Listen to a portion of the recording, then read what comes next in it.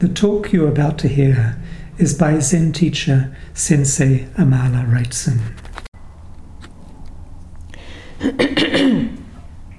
Today is the 20th of August 2019. 20th August just happens to be Roshi Philip Kapleau's birthday. And we're going to, over the next two Teishos, take up a story from The Hidden Lamp.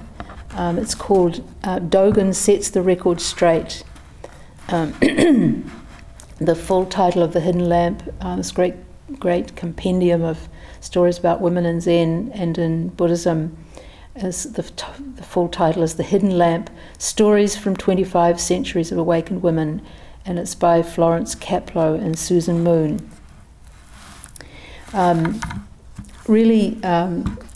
Picked this one today just because it was a chance to talk more about Master Dogen. We had been looking at the Mountains and Rivers Sutra on Sunday, and this is Sansui Kyo in Japanese, a fascicle of the Shobogenzo, his great work, or one of his great works.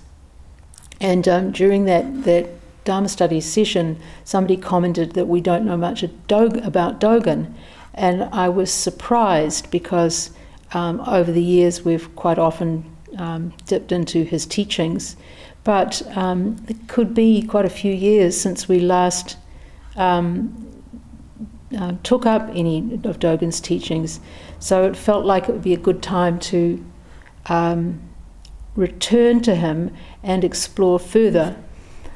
So we'll just read the case here, but then we'll spend most of our time looking at Dogen's life and the sort of background to his teaching, and then take up the case in the next Teisho 2 weeks from now. So just to sort of set the scene for this, this is a story entitled Dogen Sets the Record Straight, and it's also from an extract from one of the fascicles of the Shobogenzo, Treasury of the True Dharma Eye. It's known as Rai Hai Tokuzui. It means something like, talks about making obeisance, doing prostrations. This is just a small part of it. Getting the marrow by doing obeisance is a translation of Rai Hai Tokuzui. Master Eihei Dogen said to his monks, "There are foolish monks who make a vow never to look at a woman. Is this vow based on the teachings of the Buddhas, or on the teachings of the non-Buddhists, or on the teachings of Mara?" Mara is the Buddhist equivalent of the devil, deceiver. What are the inherent faults of women, and what are the inherent virtues of men? There are unwholesome men and there are unwholesome women. Hoping to hear the Dharma and leave the household does not depend on being male or female. Before becoming free from delusion, men and women are equally not free from delusion. At the time of being free from delusion and realizing the truth, there is no difference between men and women. If you vow never to look at a woman, must you then abandon women when you chant, "Beings are numberless, I vow to save them"? That's another translation of the first of our four noble, our four bodhisattvic vows. All beings without number, I vow to liberate.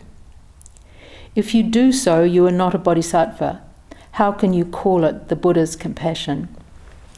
So that's the story we're going to be looking at.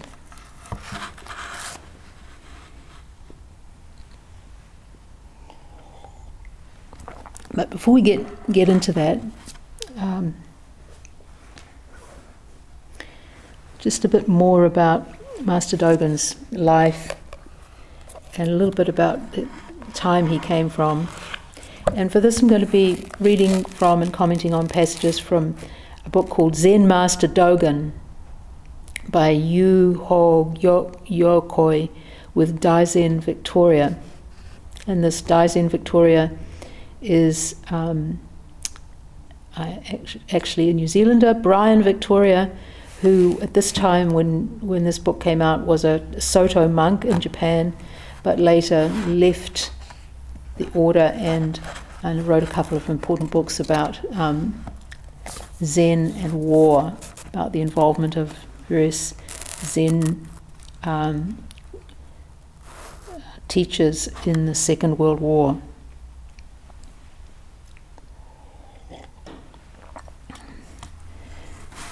So we touched on some of this, but we'll go into yesterday on Sunday, but we'll go into it in a bit more detail.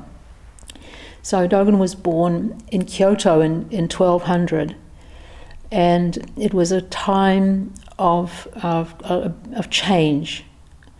Dogen was actually part of the aristocratic class that was still in power there in Kyoto, and had been for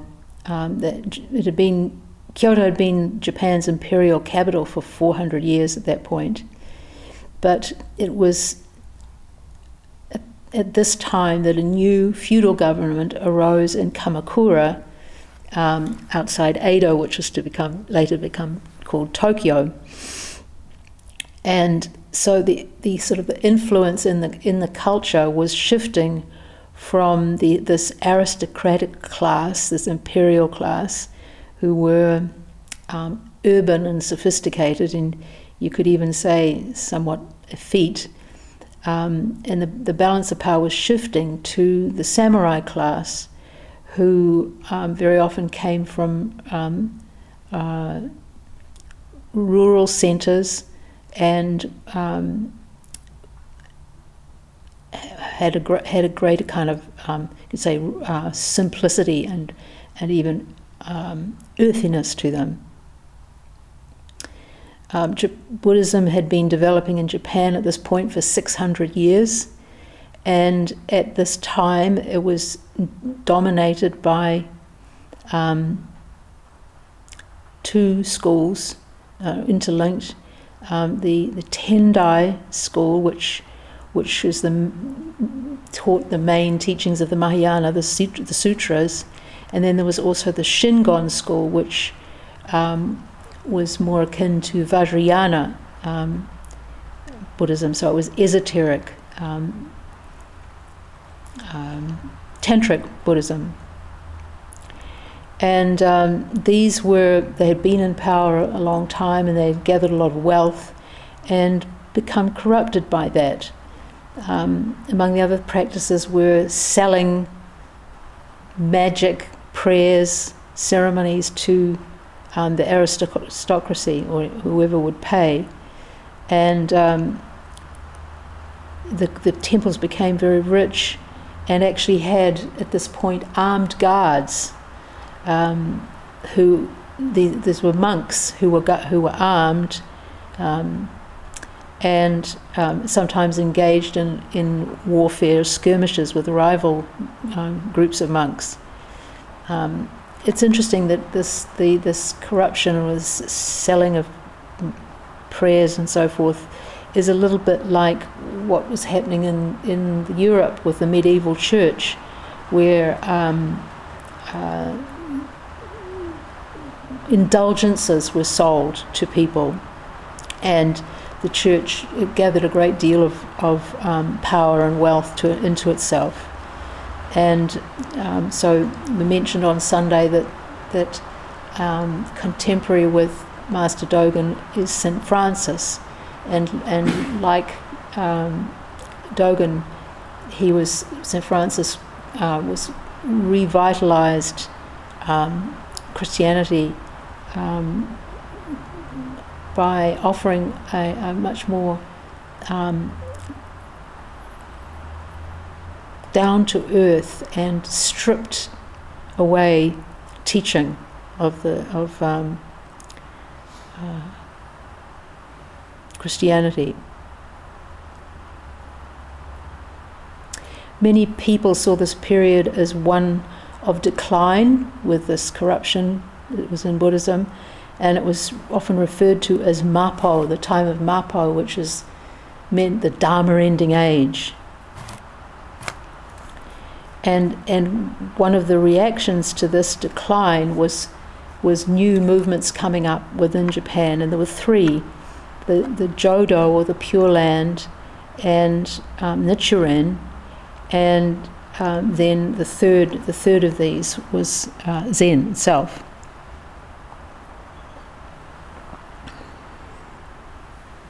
And Jodo and Nichiren were different, but they both involved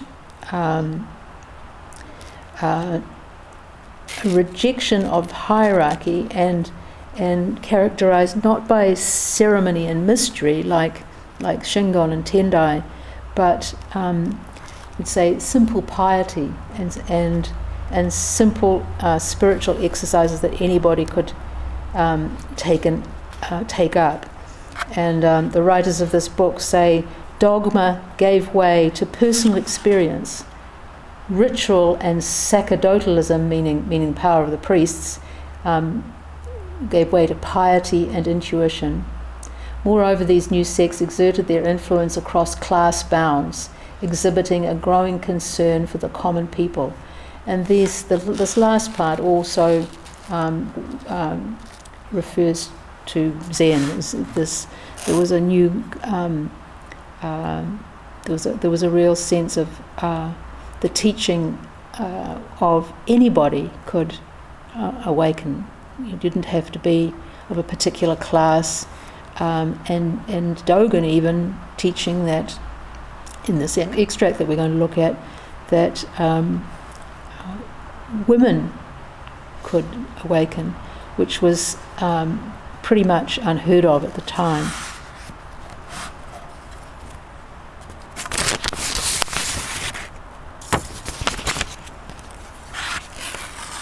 So taking up this narrative here about his life.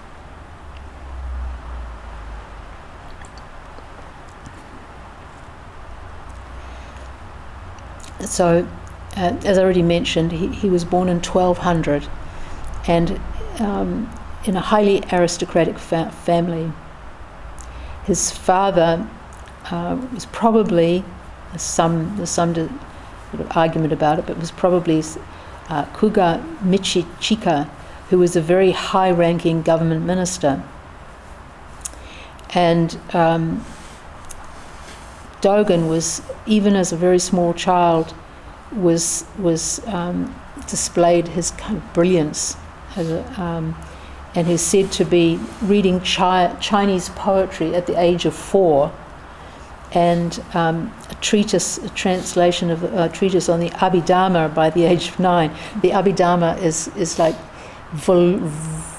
voluminous collection of commentaries on the Buddhist teachings. It's one of the 3 baskets of the Tripitaka.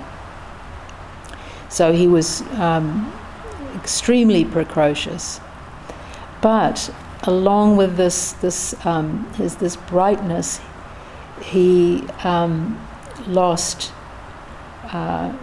both his father and his mother at an early age. He was only 2 when his father died, and 7 when his mother died. And he was deeply marked by these events, and said that at his mother's funeral he was moved by the sight of the smoke rising, the smoke of the incense rising from the where the coffin was, and this sight, at this sight he vowed to enter the monkhood and seek the Dharma in order to answer the questions that had arisen in him about the meaning of life and death. And we can see in this his being prompted by seeing the smoke, that he had a deeply sensitive, poetic sensibility.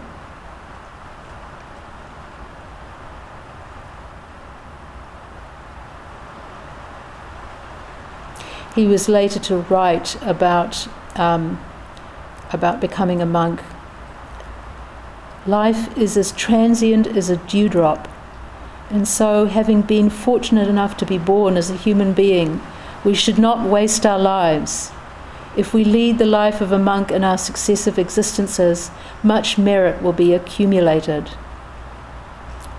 When death suddenly comes, neither the king nor his ministers, relatives, servants, wife or children, or rare jewels can save us. We are obliged to enter the realm of the dead alone, accompanied only by our good and bad karma. How desperately we cling to our body at death's door. Therefore, while we still retain our human body, we should quickly enter the monkhood. This is indeed the true teaching of the various Buddhas in the 3 stages of time, meaning past, present, and future. And what he means by becoming a monk is to really take up the practice in a wholehearted way. Because he also recognised that as I mentioned about that lay people and whether male or female, people in any station in life could take up the Dharma. And elsewhere he says that it's the intensity of one's desire to awaken that is what really counts.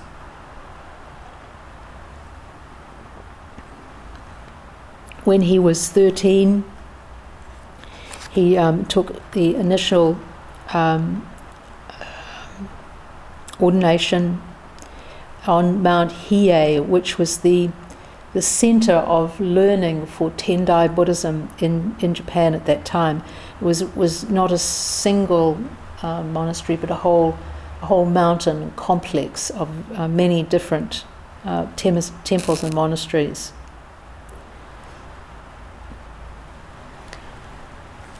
So he studied under the guidance of a master, Abbot Koen.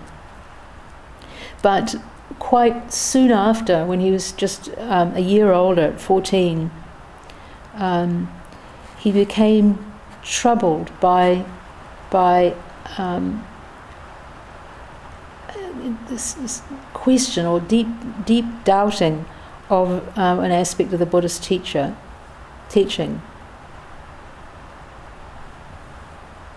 And this is how he formulated it. If, as the sutras say, all beings are endowed with the Buddha nature, why is it that one must train oneself so strenuously to realize the Buddha nature, that is, to attain enlightenment? And I'm sure many of us, when we're sitting and our knees are hurting and we're feeling really stuck, we may very well ask the same question. Why is it so difficult if we're intrinsically enlightened in the first place? And Dogen hoped that his teacher would be able to really just wipe away this doubt for him. But he wasn't able to give him a satisfactory answer. And at this, Dogen was very deeply disappointed. And he decided to leave Mount Hiei and go in search of someone who could set his mind at rest. One of the people he went to visit, among quite a few, was another abbot called Abbot Koen. He was the chief monk at Midera Monastery, which still exists, I think, in Shiga Prefecture. And he also was not able to give Dogen a clear answer, and suggested that he go and see Eisai Zenji, who was then at that point in Kyoto at a temple called Kenninji. And Eisai was the originator of Rinzai Zen in Japan. And so the story goes that following the abbot's advice, Dogen journeyed to Kenninji, and when he asked Eisai the same question, the Zen master replied, "All the Buddhas in the 3 stages of time are unaware that they are endowed with the Buddha nature, but cats and oxen are well aware of it indeed. So, was this a satisfactory answer to Dogen's question? In one way it was an extremely satisfactory answer, but we can be sure that it just deepened his questioning. But it is said that on hearing this reply, Dogen did experience an inner realization that partially dissolved his doubt and gave him a lot of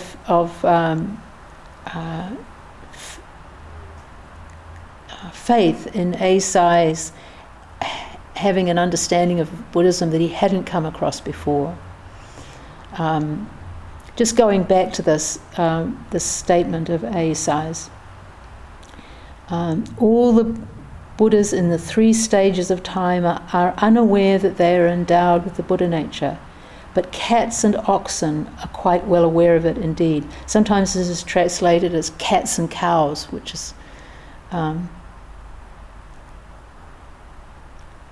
got more euphony to think of it, and it makes me think of that yoga exercise, the cat-cow.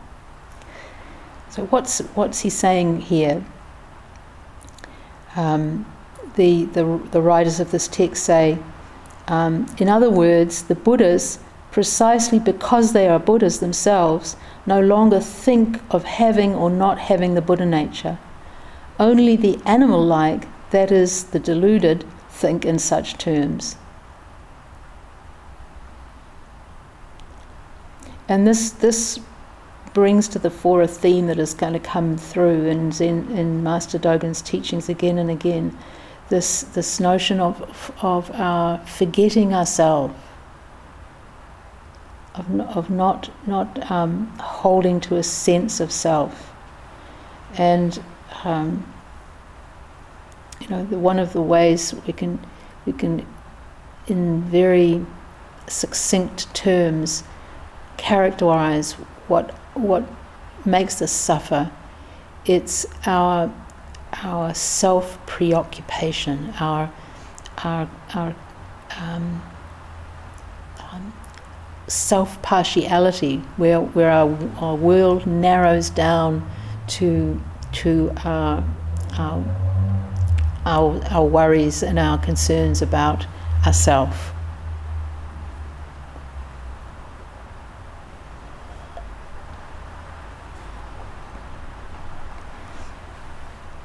So the forgetting of the self was to become a theme for in Master Dogen's teaching.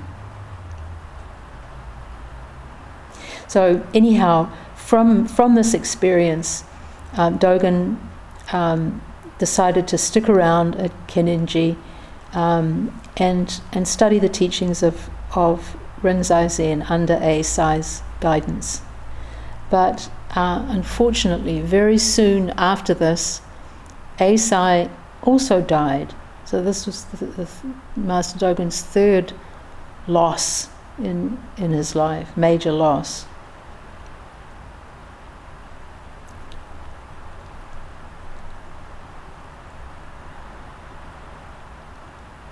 In one of his writings, a collection of his sayings actually called the Shobogenzo Suimonki, which was collected by one of his students, he talks about his meeting Eisai, and he compares him to the other masters that he had met, and he says that these other masters that he had seen had all just advised him to study hard until he became really learned, and he says, I was told to make myself known to the state and gain fame in the world. What a limited kind of piece of advice, and misguided. We've talked before about the fame being one of the 8 worldly winds, unreliable, and also kind of inherently unsettling to be concerned about one's faith and one's fame in the world.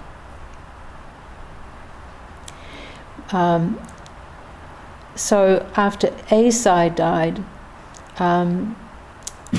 Dogen continued to study under one of his disciples. He transmitted to 7 disciples, and one of these was Myozen, whose dates are 1184 to 1225.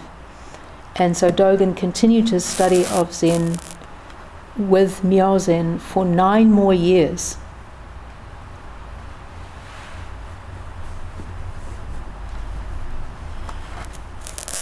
And this is what Dogen says about Myozen. Ever since I awakened to the Bodhi mind and sought the supreme truth, I made many visits to Buddhist masters throughout the country.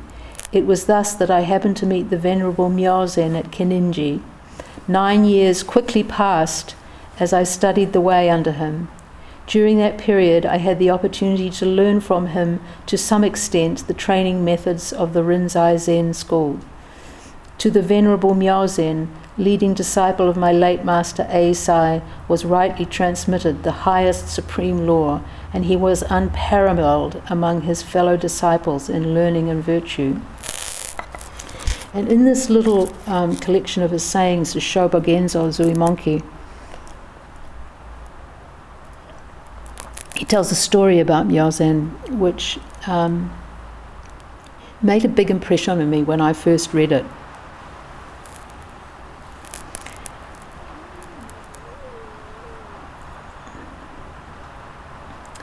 Myozen got criticized by his fellow monks because of his determination to leave his dying teacher. This was Myoryu, so his original master. That would be his precepts master. So probably the person he started to train under. So he's going to leave the dying Myoryu, his original master, to go to China to continue his training, in spite of the latter's request that Myozen remain by his side.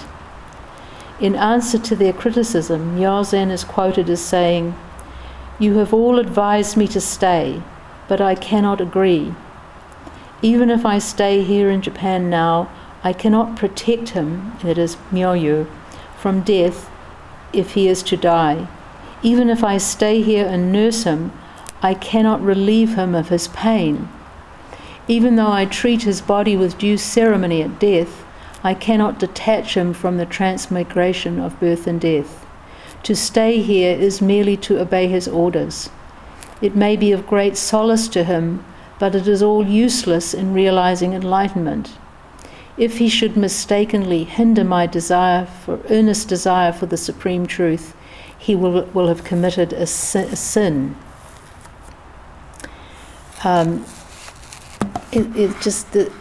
Reading the story, it seemed quite harsh to me when I first read it. But at the same time, I could relate to it because I was at the time when I first read this very far away from family in New Zealand, 18,000 miles away. And I felt some of the sense of urgency that Myozen's words express, his yearning for realization and his sense of urgency. And in fact, Myozen accompanied Dogen to China and died there. But have to be careful because there are also examples of the opposite. Nakagawa Soen Roshi, who was Roshi Kapleau's first teacher in Japan, took care of his mother in her old age. There was a little house at his monastery, and she lived there until she died. And Shodo Harada Roshi, who we read from in the last session, took care of one of his teachers, and don't remember now whether it was his tea master or his calligraphy teacher, but he took care of him until he died in his 90s. So this is not an absolute. There could be very well be times when the choice would have been the opposite. But one can imagine that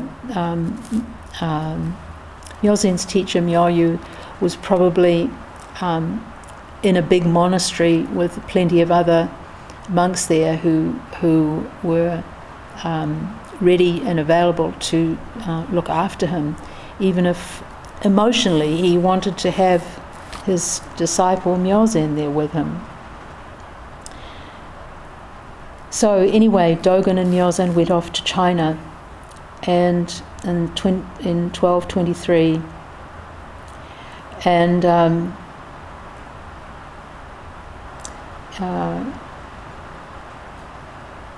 it was at that time, of course, a hazardous journey across the ocean, and it came into a port of Mingzhou, and Dogen stayed on the ship for a while to kind of suss out what to do next.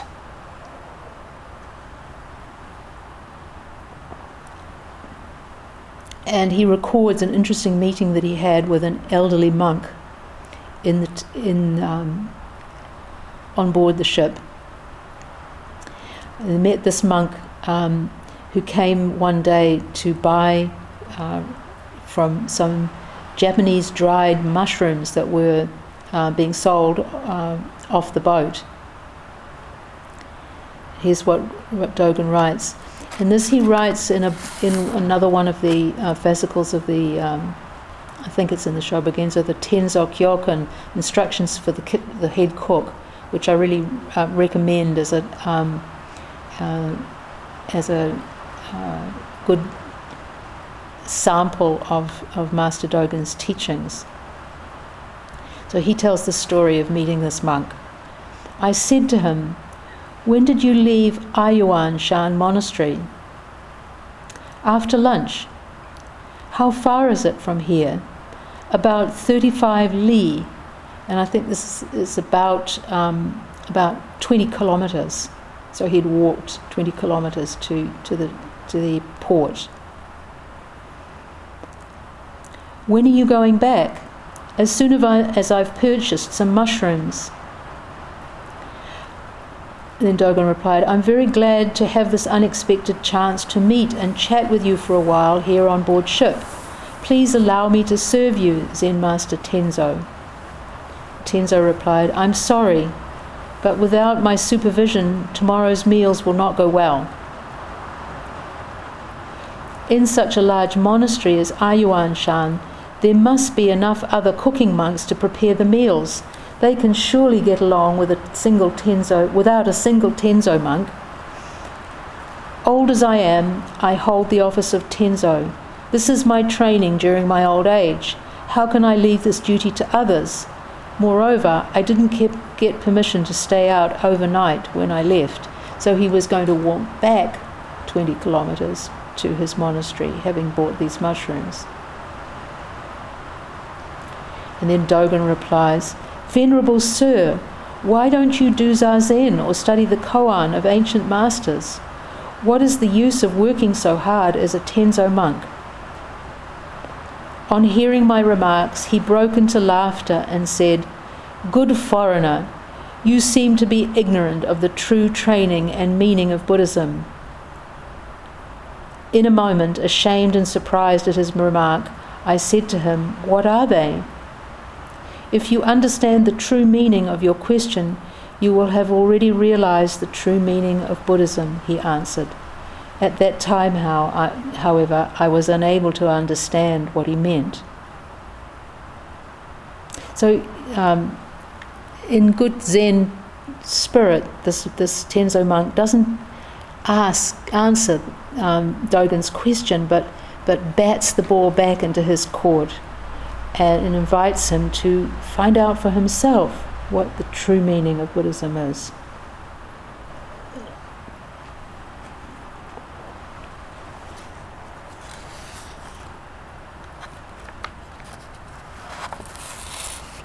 And the writers add, the preceding episode clearly shows that at that time Dogen was still unable to understand the essence of Zen.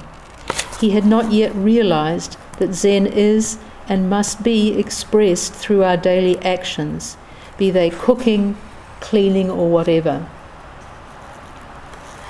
And this also would later become a theme in Dogen's teaching, this emphasis on every action we take, everything becoming a way to experience the Buddha Dharma and express it.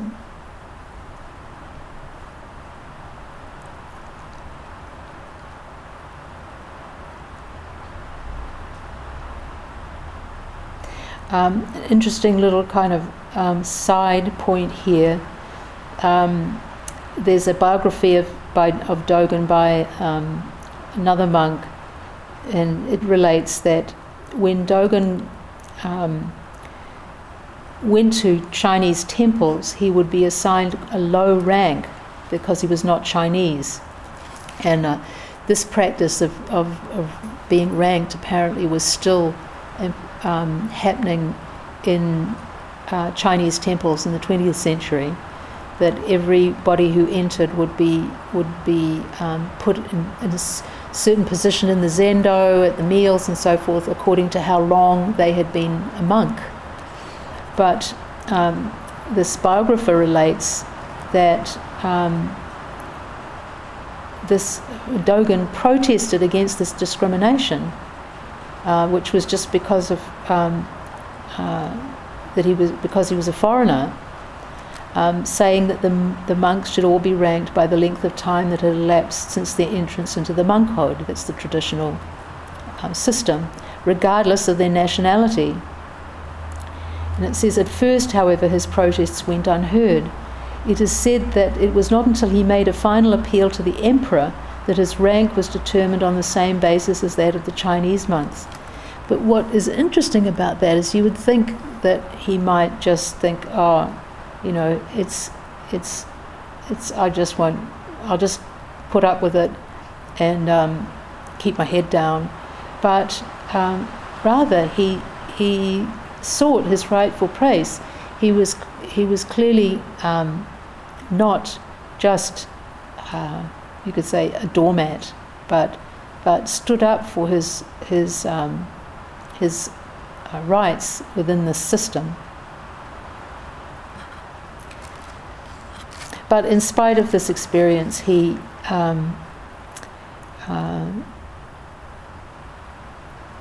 benefited from his training.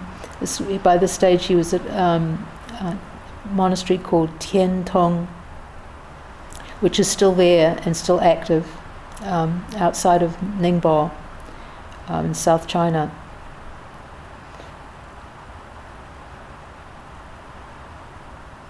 And he had another experience of a Tenzo monk, a head cook monk, there at Tian Tong. The importance of the office of Tenzo finally struck home to him as a result of an incident there, which is also recorded in the Tenzo Kyokan. It happened one day when Dogen was going to the abbot's living quarters, located along the eastern corridor of the monastery. On the way, he came across an old, bare-headed Tenzo monk with a bamboo stick in his hand, earnestly drying some mushrooms in front of the Buddha hall.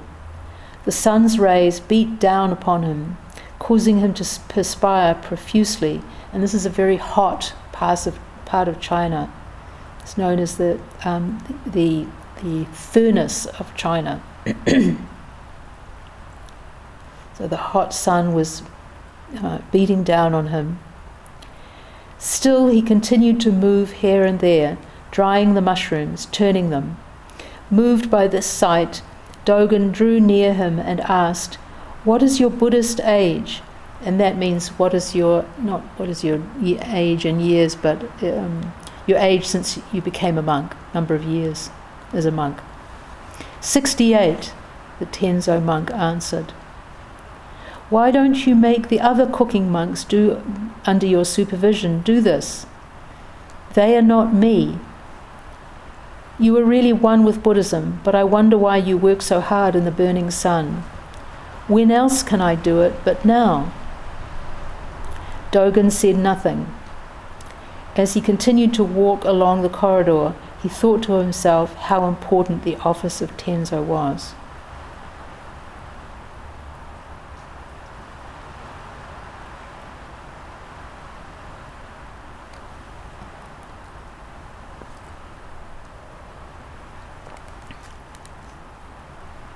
He also witnessed a monk taking a little ritual in the zendo of putting his folded top robe, his kesa, on his head in the morning to do the verse of the kesa like we do still in the mornings.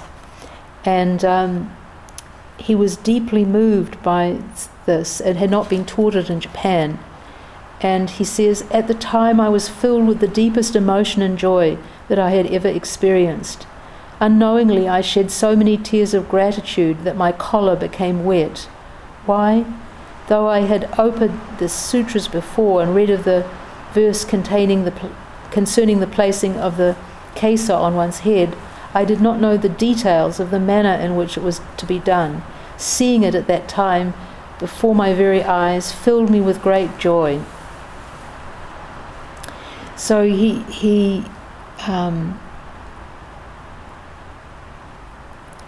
there were parts of the practice and the teaching and here a devotional piece of the picture that had not made their way to Japan, and he at this point he was filled with gratitude for being able to come to China, being able to leave Japan and come to China to directly receive the teaching, not in words but in actions. He says, filled with these mixed feelings of happiness and sorrow, I cried copiously. Then I vowed to myself, with compassion for my fellow countrymen, I will, unworthy though I am, become an heir to Buddhism, a right receiver of the true way, and teach them the law that was correctly transmitted by the Buddhas and patriarchs, together with the kesa, the robe. So I think this little story can get a sense of Dogen's his emotional commitment to the practice and to the teaching, and his aspiration here. He's still searching, but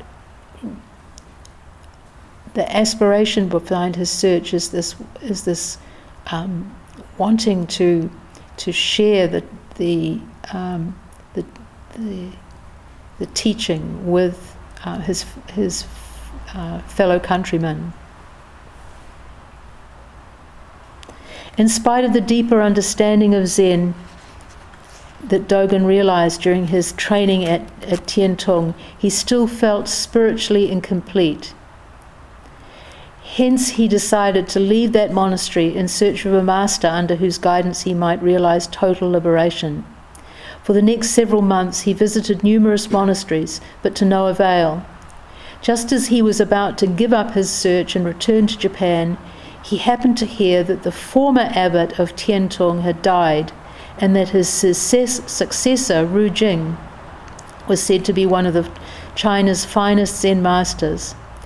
On returning to that monastery, Dogen found that Ru Jing was indeed a Zen master in whom he could place his full confidence.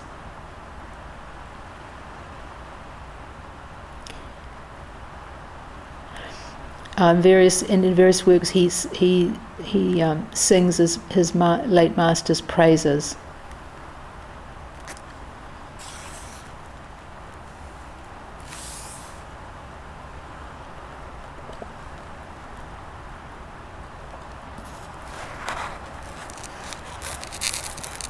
His refusing to take a purple robe from the emperor, even though it was offered to him. So definitely not concerned with fame and recognition.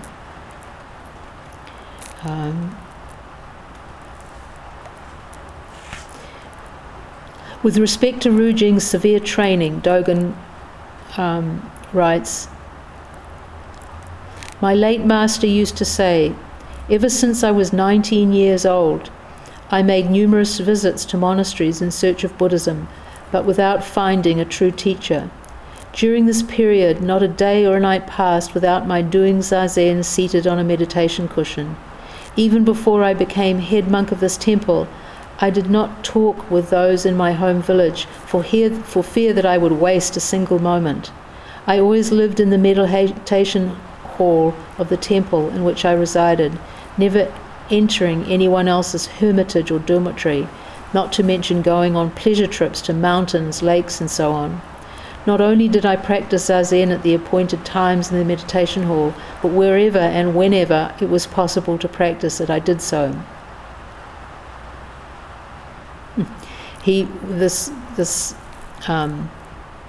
Rujing would go from place to place with a meditation cushion concealed in the sleeve of his robe.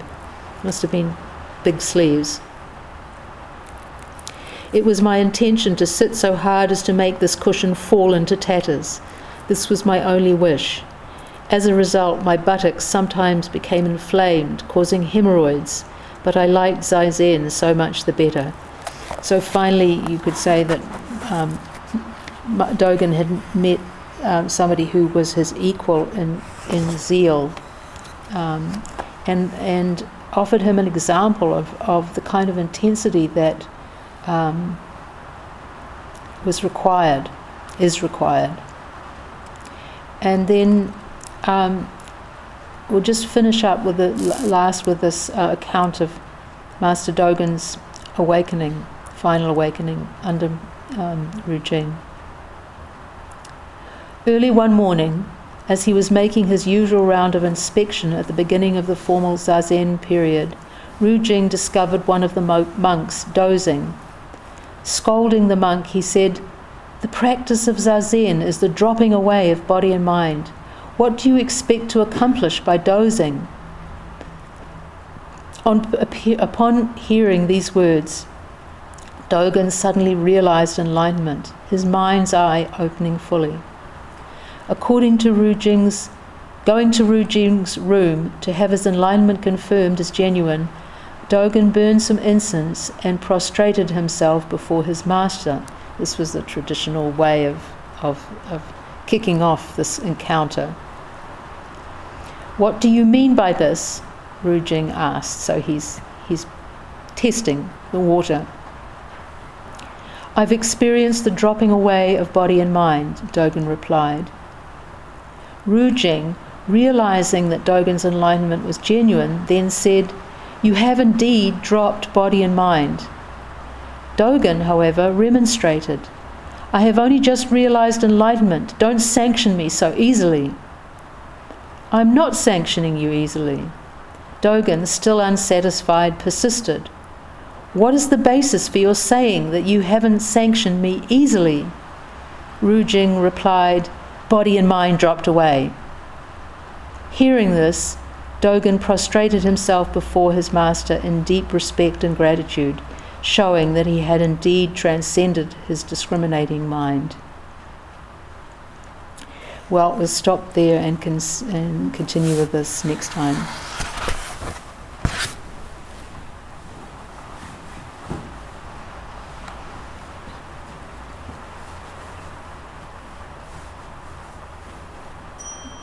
All beings without number, I vow to liberate. Endless blind passions, I vow to uproot. Dharma gates beyond measure, I vow to penetrate. The great way of Buddha, I vow to attain. All beings without number, number, I vow to liberate. Endless blind passions, I vow to uproot. Dharma gaze beyond measure, I vow to penetrate. The great way of Buddha, I vow to attain. All beings without number, I vow to liberate. Endless blind passions, I vow to uproot. Dharma gaze beyond measure, I vow to penetrate. The great way of Buddha, I vow to attain. The teaching you have received is offered freely.